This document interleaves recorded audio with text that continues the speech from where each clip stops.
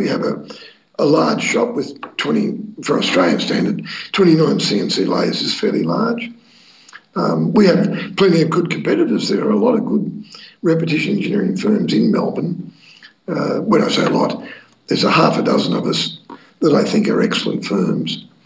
So for each of us, those 6 firms, I think business is pretty good. But like everything, it doesn't get any easier, and you can't afford to rest on your laurels. Or as I say to my staff, if things are good, don't relax because they'll get bad. And if things are bad, don't worry, they'll get good.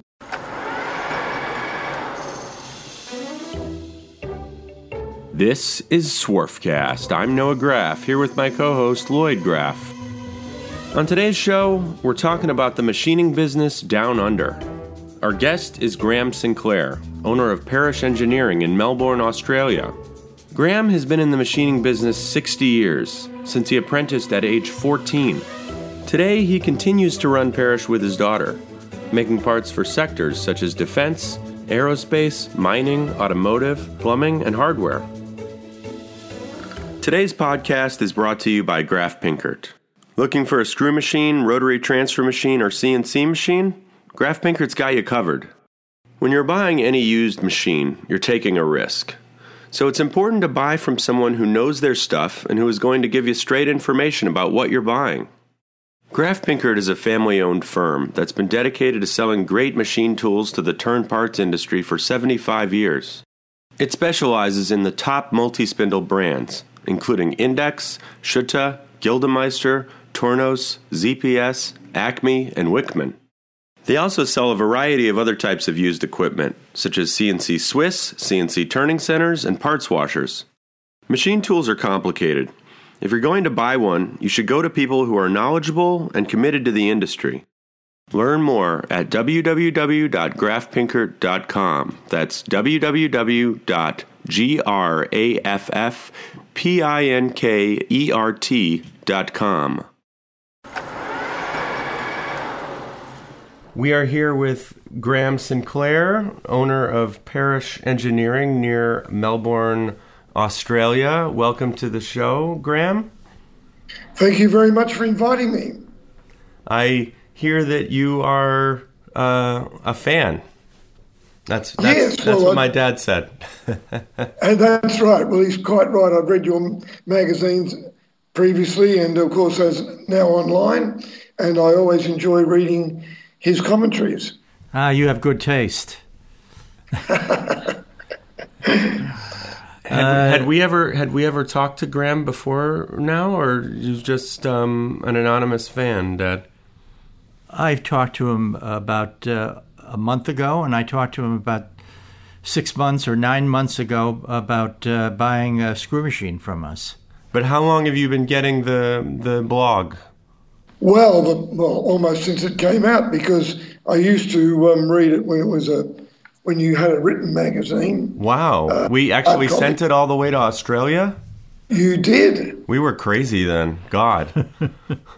Well, I think I might have been the only one in Australia getting it, but I certainly used to get it and enjoy reading it. And in some ways I was disappointed it went online, but I used to read it during my lunch hour, but now it's more awkward. Yeah, you're not alone. We would feel complimented when people say they read it on the toilet. Right. Well, I never did that. But the other thing about hard copies is that I would pass them around the factory and, into the lunchrooms, and other people would read them. And this is one of the problems today with everything online, is you don't get that advantage. Yeah, you read it on your smartphone on the toilet, and you just hope you don't drop it in. Well, some people would, yes. So, Graham, tell us something about yourself. I understand you've been doing this for a while. Yeah, well, tell us about your company, and then then give us your story. What do you guys make? Right. Well, our company, Parish Engineering, was started by Mr. Parish. He started in business in 1932, and he formed the company structure that we have today in 1944. He started off as basically a turning man, repetition engineering, turret lathes, and then moving up into cammed automatics like Index V60s and Skodas. And in 1968, he had no children, decided to sell the company. He sold it to a man who wasn't an engineer. And I got introduced in the company in 1972 to understudy Mr. Parrish so he could fully retire, which he did. And in 75, I was sacked by the new owner. And in 1980, I came back and bought him out. And so we've had the company, my business partner and I, since 1980, until about 10 years ago when my daughter joined the company, and my business partner, who is also my brother-in-law, decided that he would like to just have my daughter and I in the company, so he sold out to us. Okay. Are you a job shop? Yes, we're basically a screw machine job shop. We have 28 CNC lathes these days and a couple of vertical machining centres. We have a lot of Citizen sliding headstocks, about 9 of them. We've got a couple of Stars. We've got Morisiki, Sagami, Nakamura, Index, Miyano, Leica. I think that covers the whole gambit. Which one's your favorite? Well, I think the Citizen machines are excellent. They've been brilliant for us. And what kind? I've got L20s, E32, M32s, a couple of E32s, 6 or 7 L20s, L32 and an M32. Well, after the show, I'll have to ask you if you're interested in buying an L20. Right, okay. Always a salesman. Journalist / salesman. Right, good. So you make stuff for the plumbing industry, for which sectors? Well, we used to be predominantly the automotive. When I took over the company in the 80s, we were significantly automotive, but of course that's all closed down now. So we do some automotive for the Ford Ranger, because the Ford Ranger gear shift assembly is made here in Melbourne and shipped all around the world. So we make 5 parts for that. We do parts for all sorts of industries, but 40% of our business is we make pneumatic couplings and air fittings for the truck braking systems. So all the air brakes on trucks, we make a whole range of fittings, quick connect couplings, adapters, reducing bushes, and that sort of thing. And that's 40% of our business. So 40% of our business is our own product, which is the air fittings, and 60% of our business is just contract jobbing work to anybody in volumes from 100 to 100,000. And will those automotive parts be sent from Australia to, say, the United States, for instance? Yes, well, the Ford Ranger is assembled in, I think, South America and South Africa and Thailand, I think. And I'm pretty sure the assemblies are shipped to all those countries. Is that the small pickup truck? Yes, the Ford Ranger pickup truck. And it has the 6-speed gear shift automatic gearbox, or the gear shift assembly for the 6-speed automatic is made here in Melbourne, much to most people's surprise. Yes. So you asked me about the history of myself. Yeah. So my dad was saying you started at 14, or did you start earlier than that?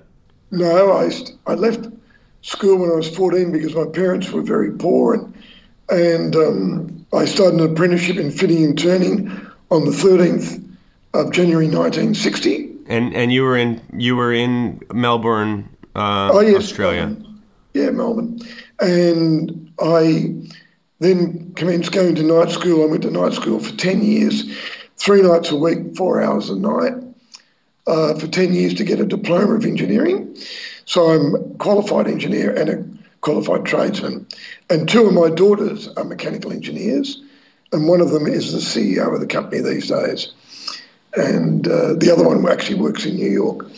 But so I just commenced my 60th year working. Wow. And I'm now down to 5.5 days a week instead of 6. And I'm now setting the alarm for 7 o'clock in the morning instead of 6 o'clock. That's my move to retirement. How many hours a day do you work? Oh, I'm generally in here by 8, and I very rarely leave before 6. That's 5 days a week. You told me you were on granddad duty the other day when I talked to you. That's right. We had one of our 5 grandchildren stay with us one night a week and one day, so I tend to come in a little bit later on that morning. Uh-huh. So that's my history. So you're 74. 74, yes. When did you know you wanted to go into this racket, machining, etc.? Well, I would say most of my life has been not planned. I mean, I had to leave school, or more or less had to leave school, and I decided to do fitting and turning because I couldn't go to university. It seemed a good path. I got into fitting and turning and did my diploma, went and lived in England for a while with my wife, and then when we came back to Australia, I got a job in repetition engineering or a screw machine company, and that's the start of my career in this industry, and I haven't changed since. And do you come to the U.S. periodically to see your daughter? Yes, well, I was there in September for the IMTS, and I visited my daughter, and she's got 2 children, so we love to visit her. And I just saw them recently, whereas 3 of my children and I were skiing in Italy for a couple of weeks in February. And so I saw her then, and I'm going to America again in late June to visit her and spend some time in Idaho and Glacier National Park and Seattle and touring a bit around America. Do you know much about the differences between a shop in Australia and the United States? I mean, obviously you've never had one in the United States, but can you opine, at least, a shop versus there and other places in the world? You have any idea? Well, I've been through a repetition engineering shop, screw machine shop in America, and I've also been through a couple in England. And in the long run, we're all much the same, and we all have the same problems and deal with the same issues. The major difference between Australia, England, and America is we work to metric and you work to inches. I was brought up in inches, so I can speak both languages, but it's all metric these days. When did Australia change? About 1974. How much of your stuff is exported? I guess at the moment about 25% of our output was probably exported, but not directly by us. Through our customers who buy our parts and then export them in assemblies or such. And okay, so you've moved heavily into the sliding headstock machines and the CNC equipment. Do you see a place for the multi-spindle machines anymore in your business? Well, yes, we do, because we do have one Index MS25 multi-spindle, and that came when I bought another company 3 years ago, which makes these air fittings for the trucks. And we use that continuously, making parts for that industry. And we took that company over from a man who wished to retire, a much younger man than me who wanted to retire. And we're growing that business, and we feel that in the next 12 months I'd like to put another multi in, which I thought I'd never do. But we've got high volume and we need to do it that way. Where the CNC work is diminishing in Australia, and some of it is because of the lack of the automotive industry. The CNC work is diminishing, and well, to some extent. And what's taking its place then? Well, not a lot of work. That's the problem. Australia doesn't support manufacturing as well as other countries, and our governments seem to have a negative view on manufacturing, although it's still very strong. It's not as strong as it used to be, and I don't know what the future holds. And do you have the labor issues that people in the United States seem to have, which is the lack of people interested in going into manufacturing and lack of skilled machinists? Is that an issue in Australia? Yeah, a very significant issue. Again, because of the demise of the automotive industry, they used to train a lot of people, and of course there's lack of training. And again, the general community here has a negative attitude to manufacturing. In fact, I'll tell you a story about a company here in Australia that makes parts for Boeing, significant parts for the Boeing aircraft, has one of the best and most sophisticated manufacturing facilities in Australia, world-class manufacturing. He invited the local school to bring students through on a tour. And as they were touring this magnificent modern plant, he heard one of the teachers say to the students, "Now, if you don't work hard at school, this is where you'll finish up." You know, and that's a sad commentary. It's just, and there's a lot of that, you know. Yeah, it's like that here too, probably. Yeah, I think it's a worldwide problem in the developed world, it seems to me, that nobody wants to be trained up. Most of my staff here would be born overseas in countries like India, Germany, Italy, Greece, England.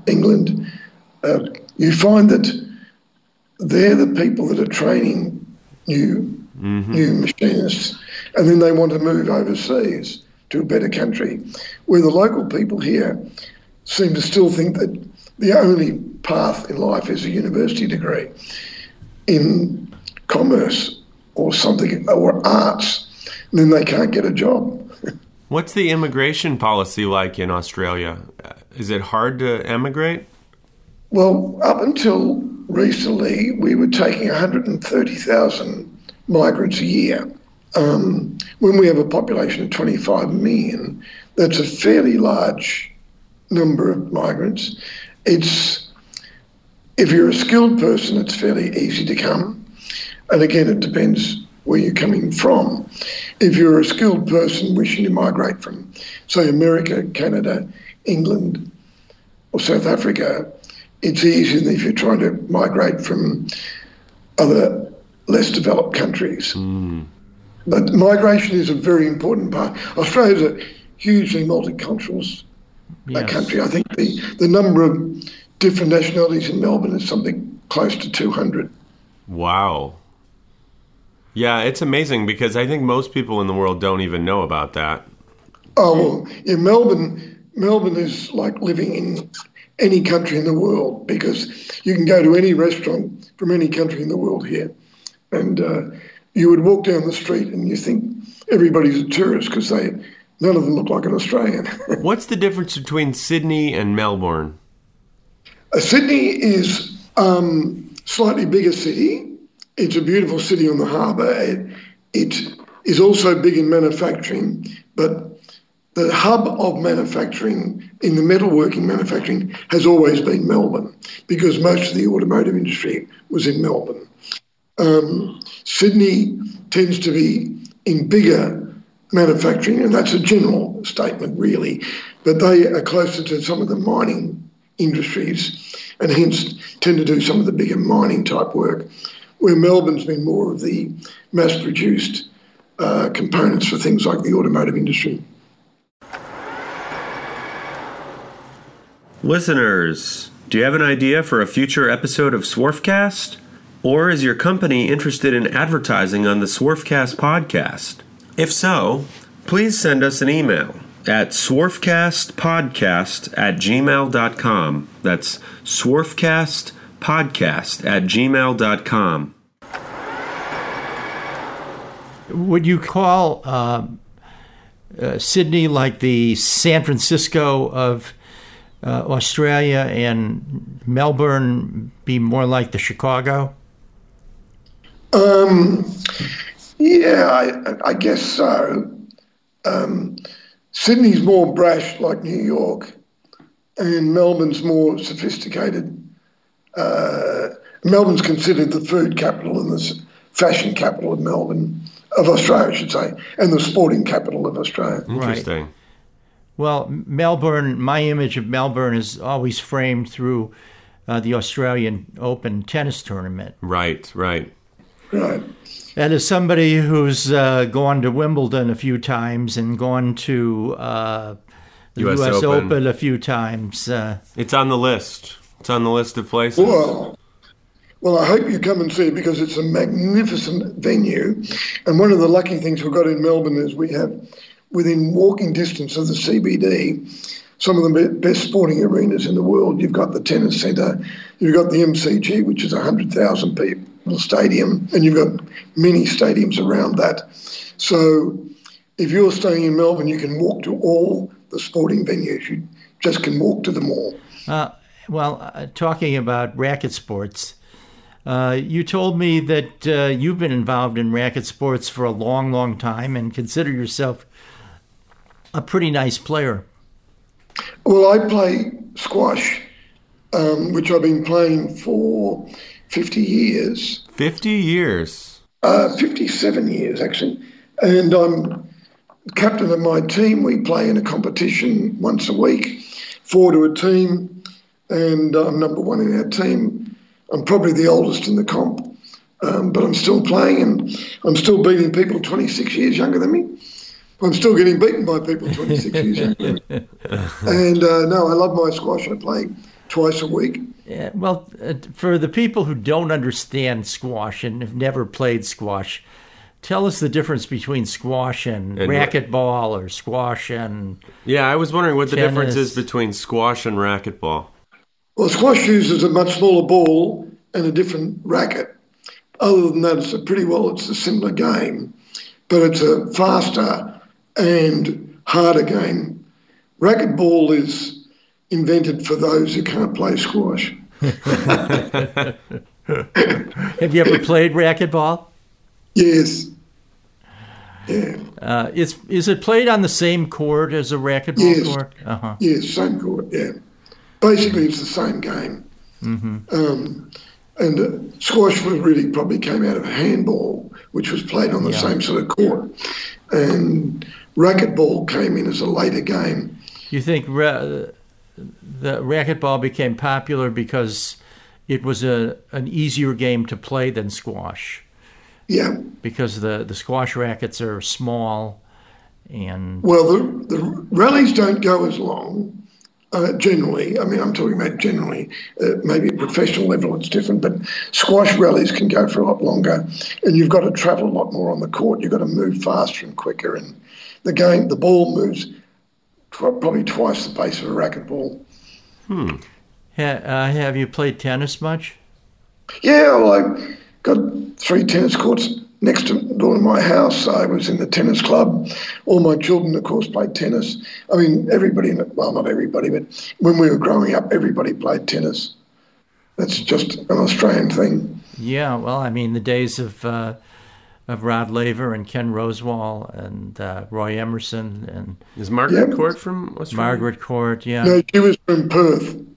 From Perth. Did you know any, or do you know any of those guys? Well, when I was a young boy, I remember going to Kooyong, and when Ken Rosewall and Lou Hode were there, and they were giving us coaching lessons.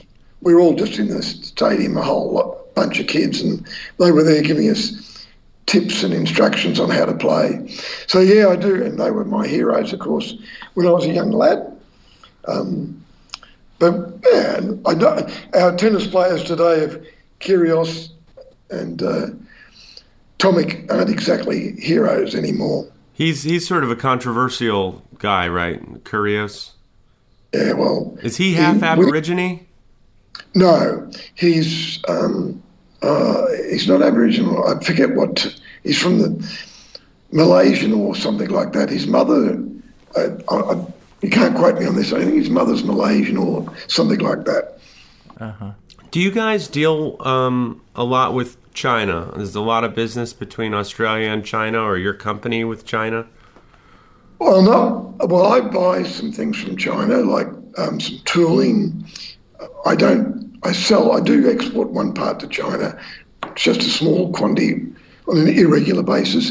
As far as China goes for Australia, they're our biggest trading partner, but that's because they buy a lot of minerals from us, coal. They are the biggest trading partner for Australia. Yep. Yeah, well, it's logical. And How far is Australia from China? Well, a lot closer than America. You can probably get to China, I'm not sure, but it's probably about 6 or 7 hours, whereas when I fly to America, it takes me 14 hours just to get to Los Angeles, and then another 8 hours to get to New York. So, but China is significant trading partner. Well, they are our major trading partner. They buy a lot of our agricultural minerals, wine, because wine's a big export for Australia. What do you think of, a lot of people who read the blog, listen to the podcast, are big Trump fans. What do you, as an Australian person in manufacturing, think of Trump and his policies, and how do they affect you? I would think the general view in Australia of Trump is not very positive. We would feel that he'd be an embarrassment to us.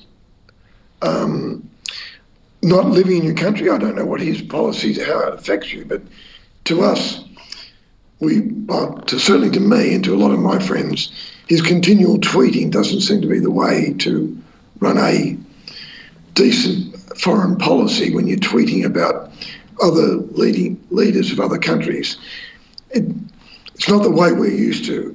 So we find that unprofessional.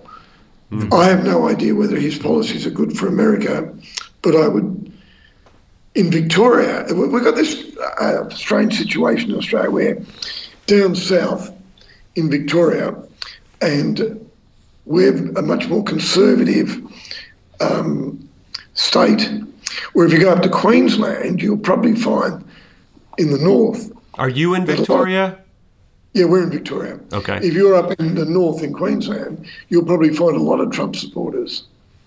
And you've got to remember, the north here is the equivalent to your south because it's closer to the equator. Mm-hmm. So I think it seems to me that the closer you get to the equator, the more or the less conservative people tend to be.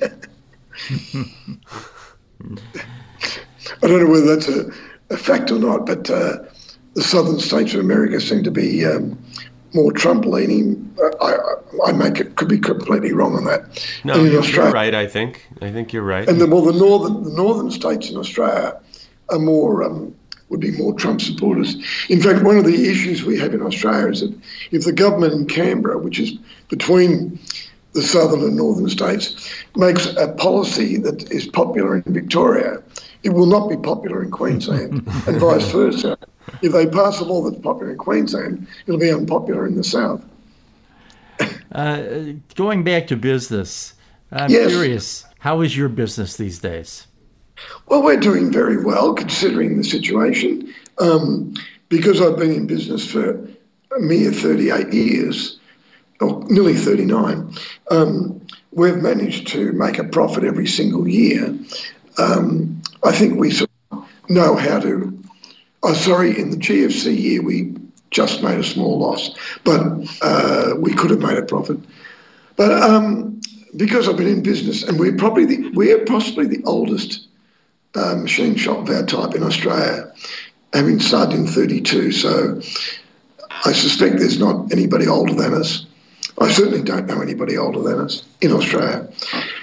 I think we have a good name, we're good for quality, we've been around, we have a large shop with for Australian standard, 29 CNC layers is fairly large. We have plenty of good competitors. There are a lot of good repetition engineering firms in Melbourne. When I say a lot, there's a half a dozen of us that I think are excellent firms. So for each of us, those 6 firms, I think business is pretty good. But like everything, it doesn't get any easier, and you can't afford to rest on your laurels. Or as I say to my staff, If things are good, don't relax because they'll get bad. If things are bad, don't worry, they'll get good. I like that. Well, that's how it's been all my life. And Graham, I understand you're more of a hands-on type leader, that you don't sit in the office a lot of the time. You like to be out on the shop floor. Is that correct? Yeah. Yes. Well, I mean, I'm not a prime mover, but I go out there, and when they have problems with manufacturing a part or with machines, because my daughter has taken over as the chief of the company, I'm now just the engineering manager. So I come in and work on problems, technical problems and engineering problems. And yes, I'll be out there when they're setting a new job. If they have problems, I'll be out there. If there's maintenance issues, I'll go out and work out what the problems are and how to fix them. So yes, I'm very hands-on. Mm-hmm. I wouldn't say I'm in a pair of overalls every day or anything like that, but I'm certainly spend a lot of time on the shop floor advising, directing and deciding. Is that your preference? Is that your passion? Oh, yes, I think so. I mean, as much as I enjoy sitting in the office talking to you and doing other things, I think my greatest benefit to the firm is using my 59 years of work knowledge out on the shop floor.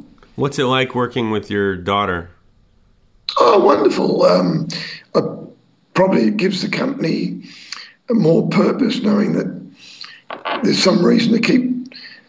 I'm about to buy new machines. I'm about to order a new machine, most likely from Taiwan next week, and I wouldn't be doing that if I was 74 and didn't have a daughter here. What are you buying for right now? I'm probably going to buy a Leica or Lico machine, which I've got 3 of them, and they're quite a good machine. And what do you like about the Leica? Sorry. Well, they're very similar. Well, they're basically a CNC version of an Index B60 in that you have 4 cross slides, which have X and Z, and a turret which has lots of axes with the C axis, and so it's a very quick machine to set, very flexible machine, and is good for setting up for doing short or long runs. And how much does one cost? About 100. Well, depends on them. About 150 US. Graham, it's really been a pleasure to talk to you. Yeah, thank you so much for being on the show. That's all right. My daughter enjoyed the blog that you had last week about a woman running an engineering shop in America. She was most interested in that because she's doing the same thing, of course. Well, it's great to know that somebody's listening out there. I know. Did you have a chance to listen to the one before that about the guy saving time? No, the last one I listened to before that was the one on the husband and wife that were running. Yes. And that resonated with me because it sounded like exactly what's happened to this company over many years. Like when I bought this company, it didn't have a CNC machine. Mm-hmm. Now we don't have anything but CNC machines. Right. Well, great to talk to you. And we look forward to meeting you when you come to buy a Wickman. Well, I hope that happens one day, and it's been a pleasure to talk to you both. I've admired you from afar, Lloyd, over the years, enjoying your articles, and I've been impressed with your business acumen and the way you've driven your company, and obviously your son's doing the same thing. So it's a real honour to talk to you.